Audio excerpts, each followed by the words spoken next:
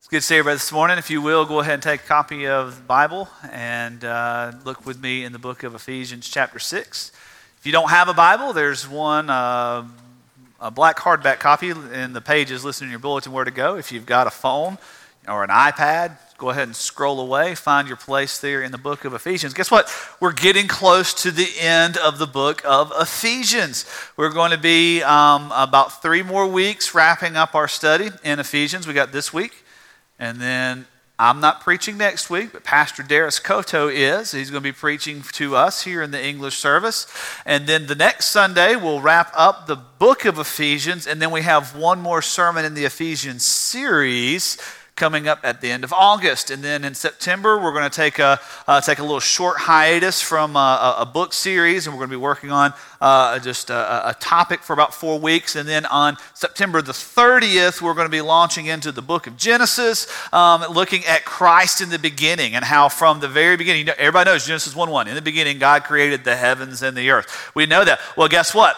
Christ was there, and we're going to see how from the beginning throughout the book of Genesis, we can trace the line of redemption in Christ Jesus all the way through as he carries us from creation to the cross. And so we're going to be doing that, and it's going to carry us all the way through July of next year. So believe it or not, I've already got my sermons mapped out from now until July of next year, minus 1 or 2 right around Christmas. But here we are in the book of Ephesians, in Ephesians chapter 6, starting in verse 10. And if you found your place and you are able, I would like to invite you to stand with me as we read the Word of God together this morning, picking up verses 10 through the first part of verse 18. And Paul writes these words under the inspiration of the Holy Spirit, saying, "Finally, be strengthened by the Lord and by his vast strength. Put on the full armor of God so that you can stand against the schemes of the devil. For our struggle is not against flesh and blood, but against the rulers, against the authorities, against the cosmic powers of this darkness, against evil, against spiritual forces in the heavens. For this reason, take up the full armor of God, so that you may be able to resist in the evil day, and having prepared everything, take your stand. Therefore, stand with truth like a belt around your waist, righteousness like armor on your chest, and your feet sandaled with the readiness for the gospel of peace. In every situation, take up the shield of faith, with which you can extinguish all of the flaming arrows of the evil one. Take also the helmet of salvation and the sword of the Spirit, which is the word of God. Pray at all times in the Spirit. With every prayer and request, stay alert." Let's pray together. Father, your word gives us such hope, such assurance, but also such warning. Warning about real life. Warning about who we inside this room are as people, as well as warning about who those who are not here, who are not with us, who are not part of your covenant family are as people, because there is a schemer, there is an evil one, there is an enemy seeking to destroy that which you have made, seeking to cause those of us who know we are image bearers to not bear the image of the true and living God. So God, I ask this morning that we would stand firm, that we would take up the armor, that we would be ready for the true and real battle that is waging around us, whether we acknowledge it or not.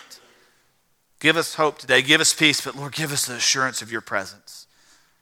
Give us the assurance of your power, because you are victorious.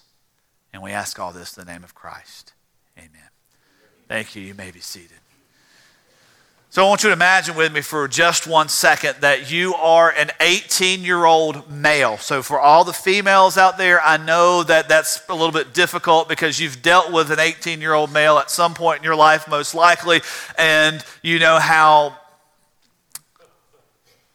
We'll just leave it there. So you imagine you're an 18-year-old male and you go to the military recruiting office and you go in and you sign up for the United States Marine Corps, and they say, yes, we're going to take you and we're going to make you the Marine, the few, the proud, the Marines, and we're going to send you to Camp Lejeune over in South Carolina, just outside of Beaufort. I know people in Georgia look at it and think it's Beaufort, but it's Beaufort. Beaufort, South Carolina, and you're going to get there and you're going to show up for training on day one.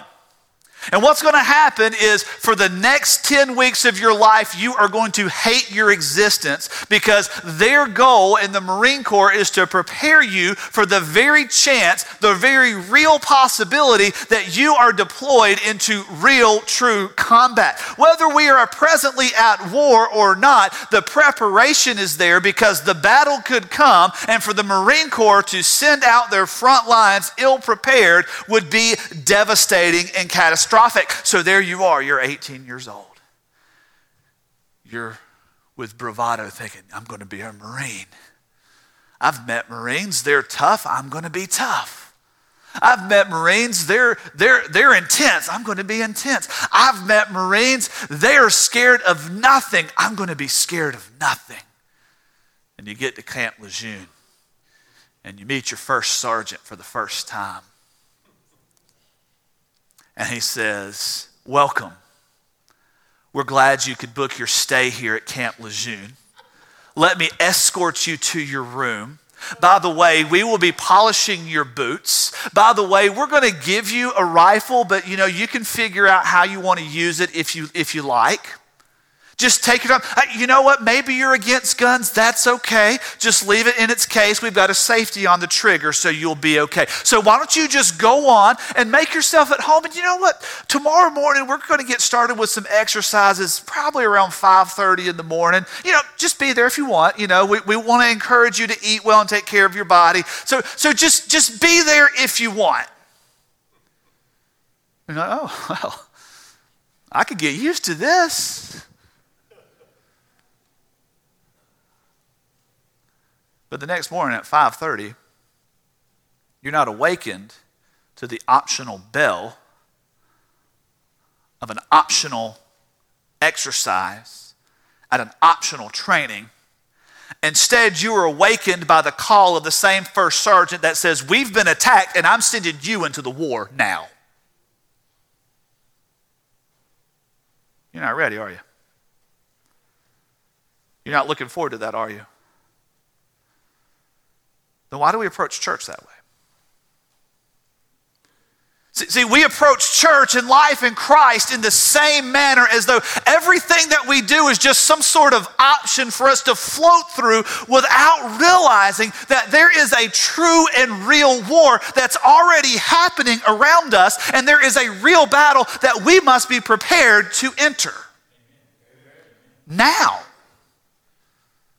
You thought that struggle, that fight you had with your spouse, you thought that frustration with your kid, you thought that the devastation or the letdown of whatever happened at work or with your health was just surface? It's because underneath and behind the scenes there is something living and real and true that is attacking and seeking to destroy and seeking to distract and seeking to dissuade, because it's seeking to pull those of us who were made in the image of our Creator away from His purpose for us. This is ultimately why Ephesians is so important. This is ultimately why we have to look into His Word to see what's happening in our world and understand it by the terms that He has produced and given to us. Remember, we are the adopted children. Before the foundation of the world, He sought to bless us. How? With every spiritual blessing in the heavenly places. How did He do it? He sent His Son, Jesus Christ, and by the blood of His Son, Jesus Christ, we were adopted into His family. We were called His own. For what purpose? So that we could know that as children of God, we've been given victory. So we get to chapter 4, and we find that wonderful verse, that wonderful phrase from the book of Psalms where He ascended on high, and He gave the captives freedom, and He bestowed gifts upon all of us. This is a victory hymn. This is a victory sermon. This is a big victory message, but you don't get victory without the battle. And some of you are in the battle right now. Some of you are in the throes of battle right now. You're dreading going home because there's the battle waiting for you. You're wanting to stay at church all day today.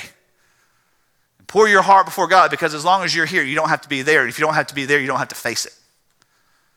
So some of you are dreading tomorrow morning because some of you got to go back to work. Some of you got to go back to school. And some of you got to work with the kids coming back to school. There's a battle out there. Abraham Lincoln said, if you give me 4 hours to cut down a tree, I'll spend the first 3 hours sharpening my axe. I want you to think about that. If you give me 4 hours to cut down a tree, I'm going to spend the first 3 sharpening my axe. Church, today is the time where we come to sharpen our axe because there is a true battle, something waging in front of us. And let's look together in this passage in the book of Ephesians to find out what do we do with this victory that he's already won, this victory that he already has, even though we're still in the throes of battle today. He says, finally, final exhortation, be strengthened by the Lord and by his vast strength. This is a call for us to prepare ourselves for battle. Preparation. Preparing ourselves for battle. Benjamin Franklin said, if you fail to prepare, you must prepare to fail. If you fail to prepare, you must prepare to fail. We will fail in our endeavors at walking with Christ if we do not prepare ourselves for the life that he has called us to live. We will fail in spiritual warfare and spiritual battle if we do not prepare ourselves with the tools and the equipment that he has given us that provide the victory that he has already won. And here he goes.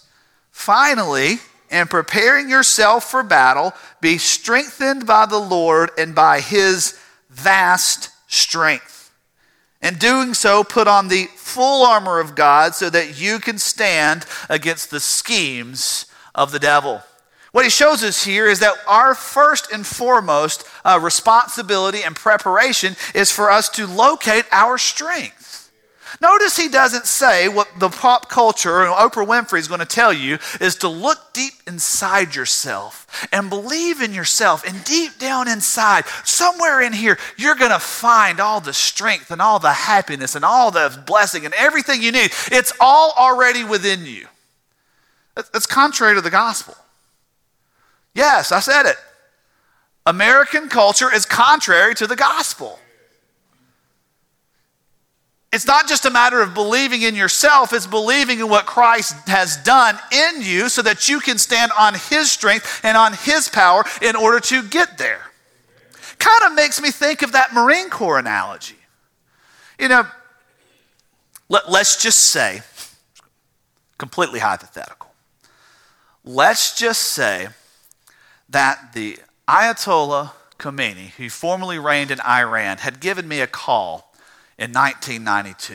In 1992, I was in between second and third grade. Let's just say Ayatollah Khomeini called me and said, hey, you know what? I'm thinking about planning an attack on America. And in thinking about this, here's what I'm rolling over in my mind. If they send the Marine Corps after me, I will lose. But if you could get some of your friends from Lynn Lastinger Elementary School to bring your BB guns, I think we've got a good chance. It's not going to happen that way, is it? Most people leave us alone because they're afraid of our military. Most nations don't mess with us because they're afraid of what we as a nation can impose on them in taxes and tariffs and in just pure brute strength. I'm not going to go over here to Bear Creek Middle School and ask their football team to go up against the University of Georgia this football season. You're just not going to do it. I'm not going to roll down here to the Fairburn Recreation Department and look at their Pee Wee Baseball League and say, hey, you've got some pretty good T-ballers out there. They want to hit the field and play against the Braves? Not just a little pitch and catch, but a real competition. It doesn't go. But every day we try to address spiritual problems with physical strength. We try to address what's going on in the spiritual realm around us by what we can control and what we hold. And God says here to the Apostle Paul, hey, you've got to know where your strength lies, and it's not in you. He says, you'd be strengthened by the Lord. I love that he says, be strengthened. This is a passive word that he uses here. He gives two commands. He gives two imperatives, two commands for us in this. The first one is passive. It says, be strengthened. Allow yourself to have the strength of God applied to you, because his strength, look at the why, because it is vast. It is immeasurable. This is the same God who over in chapter 1, this is the same one who has given us forgiveness of our trespasses according to the riches of his grace. There's a big difference there. We can be gracious with one another to a certain extent, but ultimately we run out of grace with somebody. We talked about that in the youth group this morning, about how we run into conflict. And a lot of times, it's the little things that start piling up and piling up and piling up, and then finally it just gets too much to bear and it becomes a huge explosion. We do that in our marriages. We do that in our work relationships. We do that everywhere. It's the little things that add up and make something so volatile because we run out of grace. We run out of mercy, but God doesn't. And not only does he not run out of grace and mercy, he also doesn't run out of strength. Did you ever watch Rocky movies? I used to love watching Rocky movies. They're all the same. Rocky is getting beat to a pulp for like the first 14 rounds, and he's barely able to stand up. He's barely able to move. And then all of a sudden, out of nowhere in that last round, he's able to mount up with this massive amount of strength and deliver the victory. It's kind of like Hulk Hogan back in the old wrestling days. If anybody watched wrestling back in the day knows what Hulk Hogan's going to do. He's going to be getting thrown around the ring and beaten up and pushed around, and all of a sudden out of nowhere it just hits him. Out of nowhere he's like,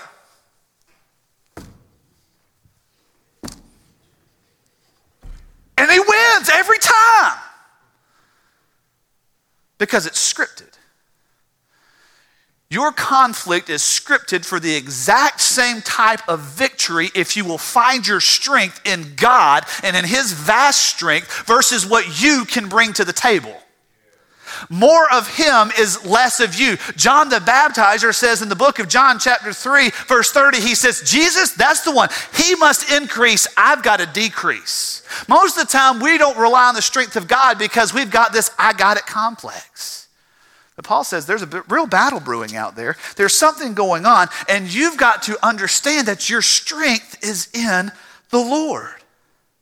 And not only do you find your strength there, I want you to look at the active command he gives. Verse 11, he says, so when you are being strengthened by the Lord, you will put on the full armor of God. That is to allow him to strengthen you, allow him to supply what you need, but then you do something with it. You do something with it. All the kids are going back to school tomorrow, right? Well, some of you started last week. Got a couple of Landmark families starting on Wednesday. But sometime in the next few days, all of our students will be back in school. Now, what happens in school is you get a test at some point during the school year. A lot of you get a lot of tests during the school year. So let's just imagine that you're in week 3 of school and you're about to get a spelling test. Now, your teacher, if you are a student, has supplied you on Monday morning with a list of 15 spelling words. And on that list of 15 spelling words, they are age and grade appropriate. They're not going to be asking first graders to spell onomatopoeia or encyclopedia, and they're not going to be asking 12th graders to spell it. They're just not going to be doing that. They're going to be age and grade appropriate. So here you are. It's the last day of the week. It's your spelling test. It's time. Your teacher says, come on out. And she has given you not only your list, but she has given you 3 or 4 assignments that week. Write all your words 5 times. Write all your words in a sentence. Do this, do that. Write all these words. And you get there and you've done none of your assignments and it's time for the test and you're going to fail. Because while she gave you what you needed, you did nothing with it. While God has given us what we need in locating our strength and his vast strength, we've done nothing with it. We've done nothing with it. He says there, put on the full armor of God. Why? So that you can stand. So that you can stand. Between verses 10 and 14, he uses a phrase for stand 4 times because the Christian walk, the Christian life is a call to stand where he has placed us in order to demonstrate what his power will do in us and how we overcome what is out there because he already won. Period. He's not winning. He's not winning. He has already won. There's a difference between winning and having already won. You can be winning for 4 quarters of a football game and on a Hail Mary pass with 1 second left, lose the game. Everybody has seen that happen to their team at some point or another. Maybe you don't like football. You've gone to the bottom of the 9th. You've got a 3-run lead and a 2-out, 2-strike grand slam loses the game for your team. Maybe you don't like baseball. Maybe you like basketball. You can be winning the entire game and you're up by 2 with 0.1 second and that 3-point shot from 3/4 of the field away, 3/4 of the court away hits nothing but net and you lose the game. There's a difference between winning and having won. God is not winning. Jesus is not winning. He has already won. That is why we need his strength, and that is why we put on the armor, and that is why we stand, because we stand on a victory that has already been made. But you know what's important about a battle? Knowing who you're fighting against. Actually identifying the enemy. See, the difference between physical militaristic combat and spiritual warfare is the enemy is a little bit blurred. The enemy is pretty good at camouflaging himself. I can remember during Desert Storm in the early 1990s when the United States military shifted their camouflage. It used to be that old school military camouflage. You just go to any military surplus store and just get it. It was green and black and brown, and it was weird splotches all over. But because they were fighting in the desert, and because they needed a different type of canopy, and it wasn't jungle oriented, they kind of digitized and shift the pattern of the camouflage so that from the air things looked a little bit more like a desert plain. Because we learned from the redcoats in the Revolutionary War that marching through the woods wearing bright red jackets makes you an easy target upon which to be fired. It's not always as easily identified. You know your enemies in sports because they're wearing a different colored jersey. You know your enemies in business because they are wearing a different type of brand. You know your enemies in the world on the big market level because of the differences. But when it comes to the battle that Paul is addressing here, sometimes we start launching bombs at the things that are not actually our enemy. Notice he says there in verse 12, our struggle is not against flesh and blood. That fight you had with your spouse, that disagreement you had with a coworker, that frustration you had with someone down the street, with a neighbor, with a classmate. What the Bible teaches us is that is the physical manifestation of something even bigger, because the struggle is not with that person. The struggle, notice he says there, is not against flesh and blood, but against rulers, against authorities, against the cosmic powers of darkness, and against evil. See, you and I fall victim so often to friendly fire. And you and I are guilty of friendly fire. Shooting our wounded. Engaging in the person and not in what's behind. See, he's careful to identify who our true enemy is because he's already shown us over earlier in the passage of Scripture, over earlier in chapter 2, he says, you were dead in your trespasses and sin in which you previously lived according to the ways of the world, according to the ruler of the power of the air. See, he's locating our enemy as being Satan and what he is all after in dissuading us and pulling us away from following Christ. And the easiest way we're Baptists, so let's just be real about it. Let's own it. I mean, we can't deny it's on our sign out here. First Baptist, not even the second ones here. We were the first ones here. So, I mean, we just got to own it. That's who we are.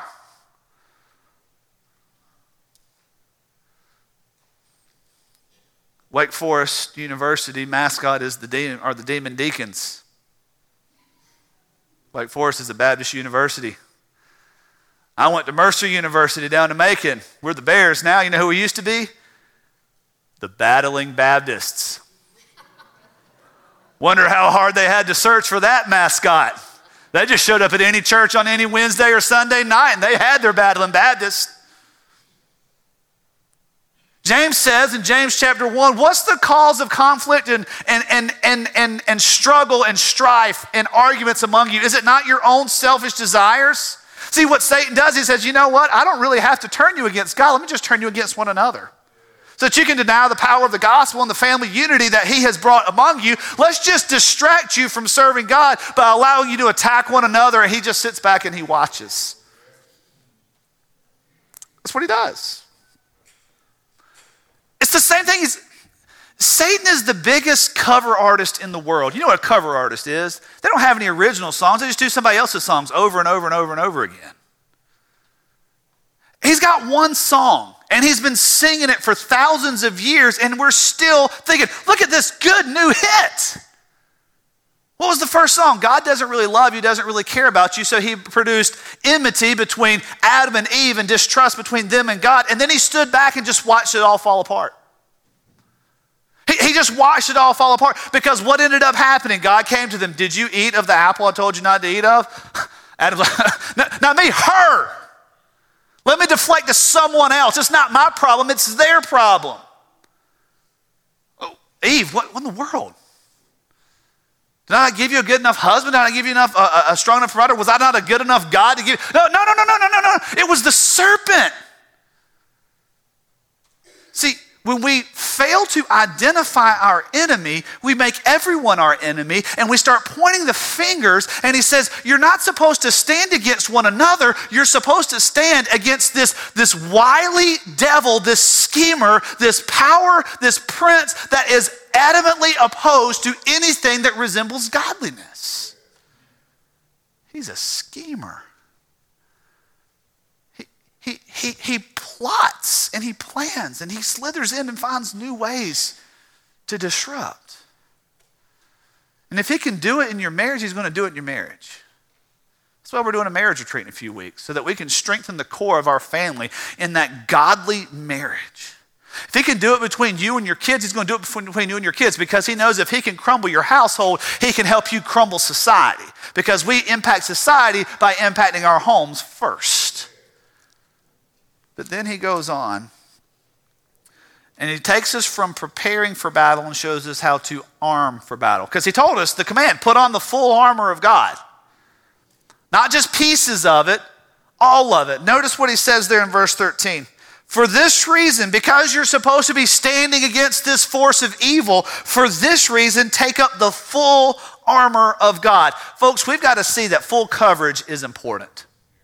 Full coverage is necessary. Last fall, we went on a men's retreat up to Snowbird, and I played paintball. And if you play paintball, they give you one piece of armor and one piece of armor only, and that's to protect your face. And they tell you, once we get out here on the field, don't lift your face mask. Because I don't know if you've ever played paintball or not, but it hurts. It hurts pretty bad. You come away with bruises and welts and everything. And there were a couple of guys that were walking around after playing some paintball on the men's retreat that, you could tell they're wearing a short sleeve shirt. They've been on the paintball field. They got bruises all up and down their arms. Well, I was on the paintball field. And I didn't know, but there was a guy on the other team. See, paintball, what you play is just team versus team. But you're not wearing uniforms or jerseys, so you're just, man, you hope that you're not shooting somebody on your team. Confession, I accidentally shot somebody on my team. I turned my face a little bit, and I caught one right there. See, if I'd been looking straight on, the face mask comes down just a little bit, but I turned just a little bit. Got it right there. You remember the story of Achilles? Achilles, who was going to be given immortality and everything, and he was dipped there into the river, but where he was held by his ankle on that one side wasn't covered. And because it wasn't covered, all it took for the fatal blow for him was a cut right across the back of the heel. We call it an Achilles heel right now. That seemingly non-important part that can be the devastating blow. See, full coverage is important because Satan is going to launch any attack on you that he possibly can. We misunderstand Satan so many times. We think of him as just like this adversary of God, but what he is the most intelligent field general the world has ever known. He has a file, and he has done the recon work, and he knows exactly where to trip you, when to trip you, how to trip you, and he's got this militia all over the planet that reports back to him, but he's not all powerful. We serve the all-powerful one who has given us victory. So we've got to find this full coverage because he says, look here, for this reason, take up the full armor so that you may be able. You're not going to be able to resist the schemes of Satan if you're only partly covered. Period. Let's walk through the armor. It says there in verse 14. Having prepared everything to take your stand, stand therefore with truth like a belt around your waist. This is a gird yourself with truth. Now I want you to think about a police officer right now. Or think about a construction worker. There's a belt placed around here. Now the importance of that belt comes to light when we see the functionality of the belt. Now, I know I could put this really cool picture up here on the screen for you of a fully clad Roman soldier ready to go with his full armor. And yeah, that's cool. That's the picture that Paul would have had in mind. But we don't fight like Romans. There's a lot of aspects of spiritual warfare that's like a Roman soldier. But what do you think about that belt? That belt, if you go to the police station over here and just ask them to see the belt, they're going to show you the belt. And on that belt, it's not just, see, I'm wearing a belt right now. And it holds my pants up. Y'all should be glad for that. I'm glad for that. Keeps them right here in place where they're supposed to be. But the function of that belt is just to go through the belt loops and complete the outfit and kind of keep my pants up. Truth be known, if I wasn't wearing this belt, these pants would still stay up because they fit the way they're supposed to. But a police officer's belt has tools on it. Man, you're going to find some mace, you're going to find some handcuffs, some of them's going to have the billy club, some of them's going to have a firearm, they're going to have a couple of different clips over here for extra firearms. I want you to see the functionality here. What God is showing us is that if we want to stand strong, if we want to gird ourselves, it has to be with truth, because our number one tool in any kind of spiritual battle is the truth of God in us. And that truth is that we have been adopted by the Most High God because of His purpose, because of His glory, to be His people in this planet, whether we're in school, out of school, or thinking about school. No matter where we are on the spectrum of life, we are there as His people, as sheep of His pasture, as a royal priesthood, as a holy nation, to demonstrate the truth of what He's made us. It doesn't matter how good you are with a sword if you're not girded with the right truth to maintain it.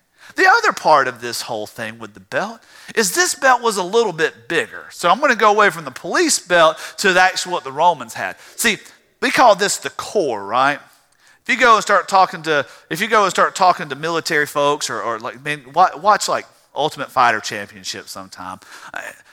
They have a strong core. That means all of this area right around here is muscular and sturdy and strong. It's kind of like wearing one of those back support if you're going to do some heavy lifting. This is a belt that supports your core, which carries us to why we must be girded with truth. The core of who we are is guided by the truth of God.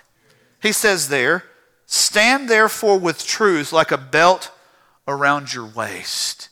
And then he goes on to what we call the breastplate of righteousness. He says there, in verse 14, with righteousness like armor on your chest. Of all the pieces of the armor of God, I want you to know this one's my favorite. This one is my favorite because this is a big old piece of armor that goes right. It's like a bulletproof vest, like a Kevlar vest. Or like if you look at a football player with shoulder pads on, it doesn't just cover the shoulders, it has that padding and everything that kind of comes over and protects this upper area of the rib cage. You know why that's important? You don't want to get punctured in the ribs. You don't want to get punctured in the heart. But he calls this the breastpiece of righteousness, I believe, for a specific purpose. Notice the center of what it's covering. It's covering your heart. You want to stand in spiritual battle, you want to stand in spiritual warfare, you will not do it without the righteousness of Christ in your heart. You will not do it without the righteousness of Christ applied to your heart. And we say we center on the heart, that's the center of our emotions, but God said, I'm taking that heart of stone, and I'm going to give you a heart of flesh, one where my spirit can reside, one where I will come and I will make you new. And that is the mark of being a follower of Christ, is that his righteousness reigns in your heart. That's where Satan's going to try to pierce and attack most often. See, I love it. I love it because the righteousness of Christ in my heart recognizes my sin and my need for something greater than me to actually save me. This isn't just life or death in the battle, in the moment of battle. This is eternal life in the balance in Christ. Protect your heart with the righteousness of Christ. Jesus said it's out of the overflow of the heart that the mouth speaks. He attacks your heart and he plants the seed of unrighteousness because you haven't protected your heart with the righteousness, and it's going to come out. You might hide it. You might be really good at hiding it. You might be extremely great at hiding it. But it's going to come out. Protect your heart with the righteousness of Christ. He goes on and says, also there, make sure that your shoes, your feet are sandaled with readiness for the gospel of peace. I thought about wearing flip-flops this morning. I love wearing flip-flops. I hate wearing socks and shoes. My feet get hot. I hate it. I'm just not comfortable. I love wearing flip-flops. I can't wait for like late February, early March to get here when it's finally, see we're back in Georgia again, so it's back in the 70s by the time you get to the first part of March. You can start wearing flip-flops again, you know. When it's in the 60s, it's a little bit too cool for flip-flops. Your toes get a little bit cold. But I don't have pretty feet. My toes, look, man, they're crooked a little bit. And by a little bit, I mean, they're crooked.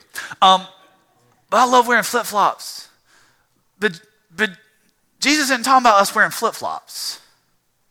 He's not talking about sandals like what you can go down here to Belk or to Payless or somewhere to buy. He's not talking about something that's trendy and nice. Has for the Roman soldier, the sandal had something like a cleat on the bottom of it because it shored up the footing. Remember, all of this is pointing us and propelling us towards standing in victory. So what he's showing us is that we are digging in and we are standing ready because we have some traction. See, in football, you go up offensive line versus defensive line. And the purpose of the defensive line is to push the offensive line back to put pressure on the quarterback so that he'll make a bad decision with the ball, that they can sack the quarterback, or that they can get to the running back who's running. Now, the purpose of the offensive line is to push the defensive line back and make sure that the quarterback has an opportunity to throw the pass or to open up a hole in the defensive line for the running back to run right through and get the touchdown, or get down the first down, move down the field some way. Now, if you put one side of the ball, if you put the defensive line in tennis shoes and the offensive line in a set of nice cleats, what's going to happen is the offensive line is going to be able to dig their feet in, dig their toes in, and push back while the defensive line slides because they can't grip. See, we are sandaled with peace, and that peace of the gospel gives us the peace of the righteousness of Christ that's already been applied to our heart because we are girded in truth in order to stand firm on what we believe, why we believe it, and who God has made us to be because of his work in us in Christ Jesus. We avoid slippery slopes that way. We avoid compromising immorality because we have dug in on what truly matters. Notice what he says truly matters to dig in. The gospel of peace. Not politics. Not race. Not economics. Not sports. Not fashion. Not friendships. The gospel. And because you have dug in, And I want our young people to catch on to this, because our young people are always in the throes of compromising in this because of the push and the pull of just being a teenager, of being a young person in society and craving friendships and craving popularity and acceptance. If you dig in because of the gospel, and the cleats are already in the ground because of the gospel, because of the truth, because of the righteousness of Christ, you are now in a position to demonstrate what the gospel will actually accomplish. And if you learn this at an early age, it alleviates so much of the drama of growing older and living in a world that seems to ever slide against it. It keeps the compromise at bay. See, this is full coverage, right? It's not just, well, I got truth. I got a Bible in my hand. It's not, well, I gave my heart to Jesus when I was 4 years old, so I'm okay. I've got that righteous. This is head to toe. And he goes on. He says, not just that, but also your shield of faith. Notice with me, he says, your feet with the readiness of the gospel of peace. In every situation, take up the shield of faith. Now, the Roman soldiers had a couple of different shields that they would use. They had one that was kind of like a trash can lid for hand-to-hand combat. And that was one that if you were out there, you could maneuver with it, you could block with it, and you still had your sword hand free to fight.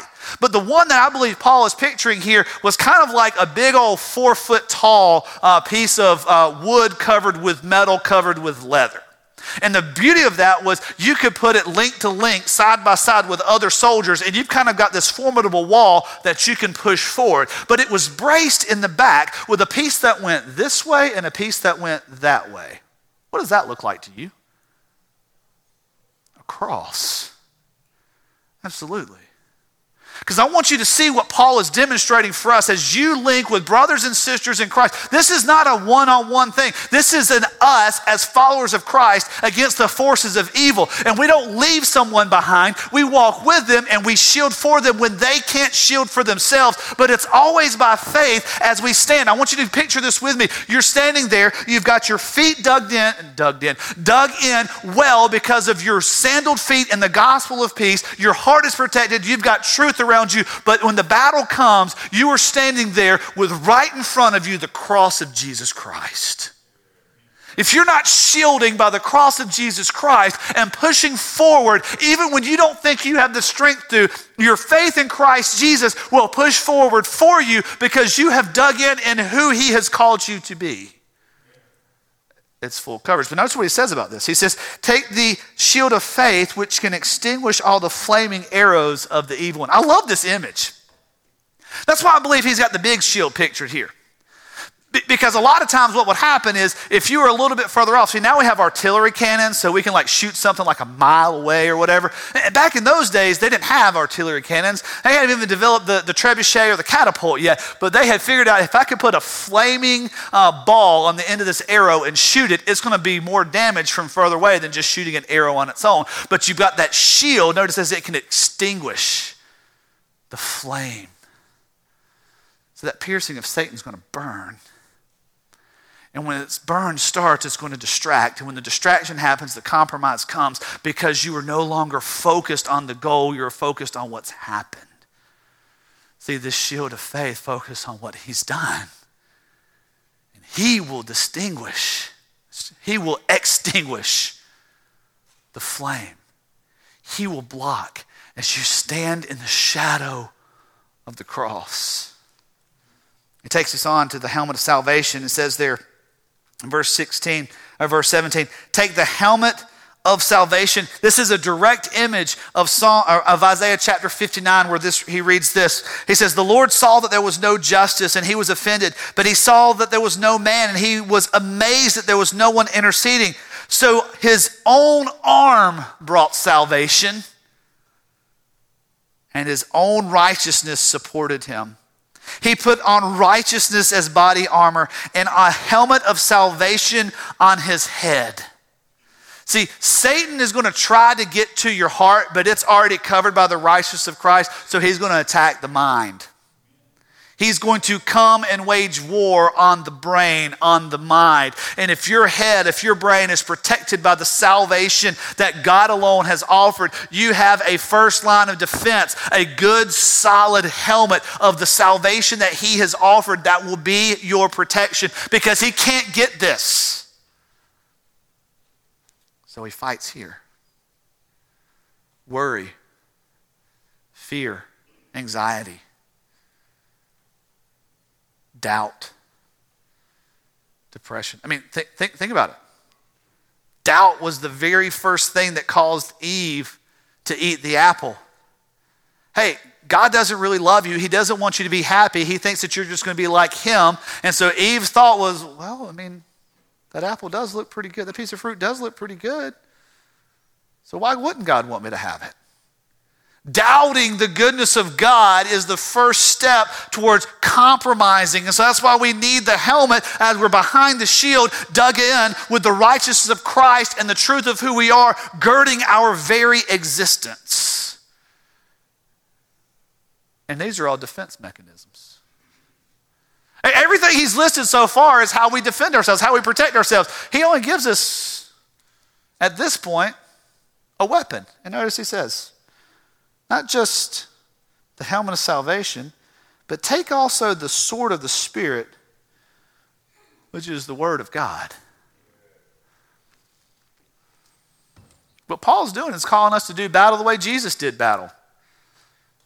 3 times he was tempted, it says in the book of Matthew, there in the wilderness. The first was with hunger, the second was with power, and the third was the second was with authority, and the third was with power. And all 3 times, Jesus didn't just say, well, Satan, remember, I'm Jesus, I'm the Son of God, I'm better than you. He took him to the Word of God. But in order to take your battle to the Word of God, you got to know the Word of God.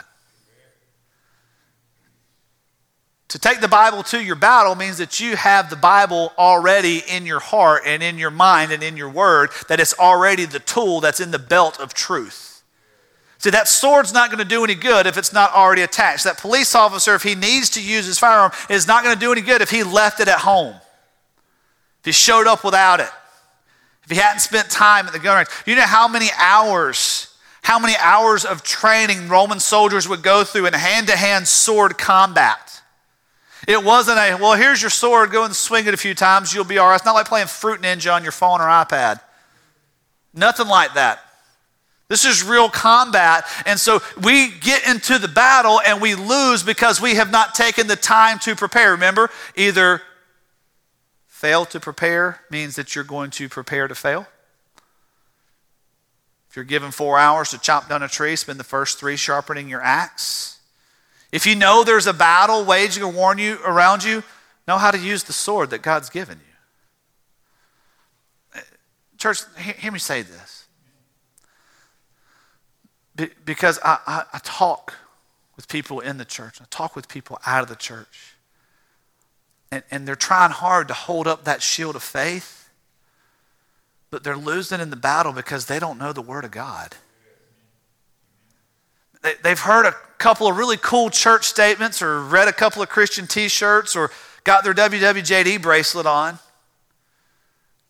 But when it comes to the meat of Scripture, when it comes to what sustains, when it comes to what is actually given to us as our weapon for combat, it's as useless as being over there.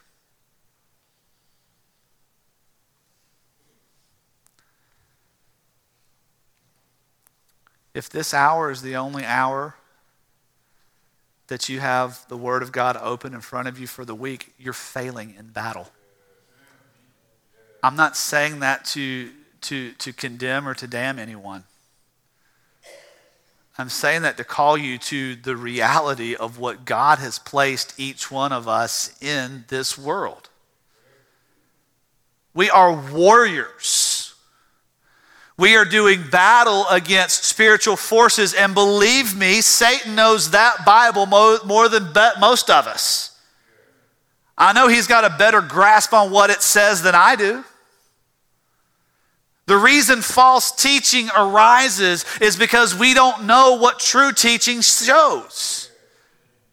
You don't learn to spot counterfeit money by studying fake bills. You learn to spot counterfeit money by spending time with real dollar bills and learning their texture, their feel, their imprints, and everything about them. You don't learn what's wrong in the world by spending time in the world. You learn what's wrong with the world by spending time in the Word. And when we spend time in the Word, we're prepared to stand strong behind our faith and to know what God has called us to do. So he says there, take then at that point the sword, your one weapon, your one line of true defense, the Word of God. Don't leave it over there. And don't feel condemned by this either. Feel hopeful that there's victory ahead because he's already won. And finally, he says in verse 18, pray. Pray at all times in the Spirit with every prayer and request. Stay alert. I end this with stay alert because I want you to think with me just one wonderful picture of Scripture of how prayer and staying alert go hand in hand. You remember in the Garden of Gethsemane? Jesus is in control of the entire situation. He told us that nobody's going to take my life from me. I'm going to lay it down. I'm going to give it up.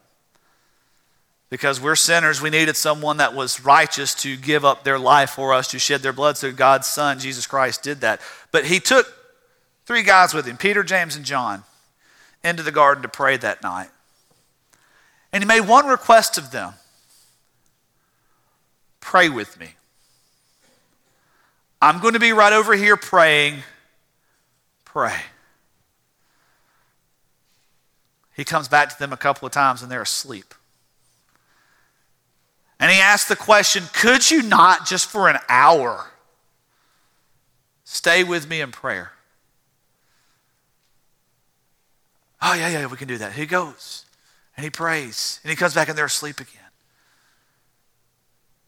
And because they're asleep, they're taken over by this mob, this angry mob that came led by Judas to betray Christ Jesus our Lord. Now, don't hear me say that had they been awake, this wouldn't have happened. Jesus was in control. The hour had come. He was going to be delivered. But they were not in prayer as God had asked them through Christ Jesus to be, and therefore they had lost their alertness. They had fallen asleep. Don't drift into a spiritual sleep because the battle around you is too big. It's raging too violently, and it will overtake you. But stay alert and seek the face of God in prayer. So as you're standing behind your shield, as you're digging your feet, as you've got your sword prepared, you see the will of God because you have connected to Him in prayer.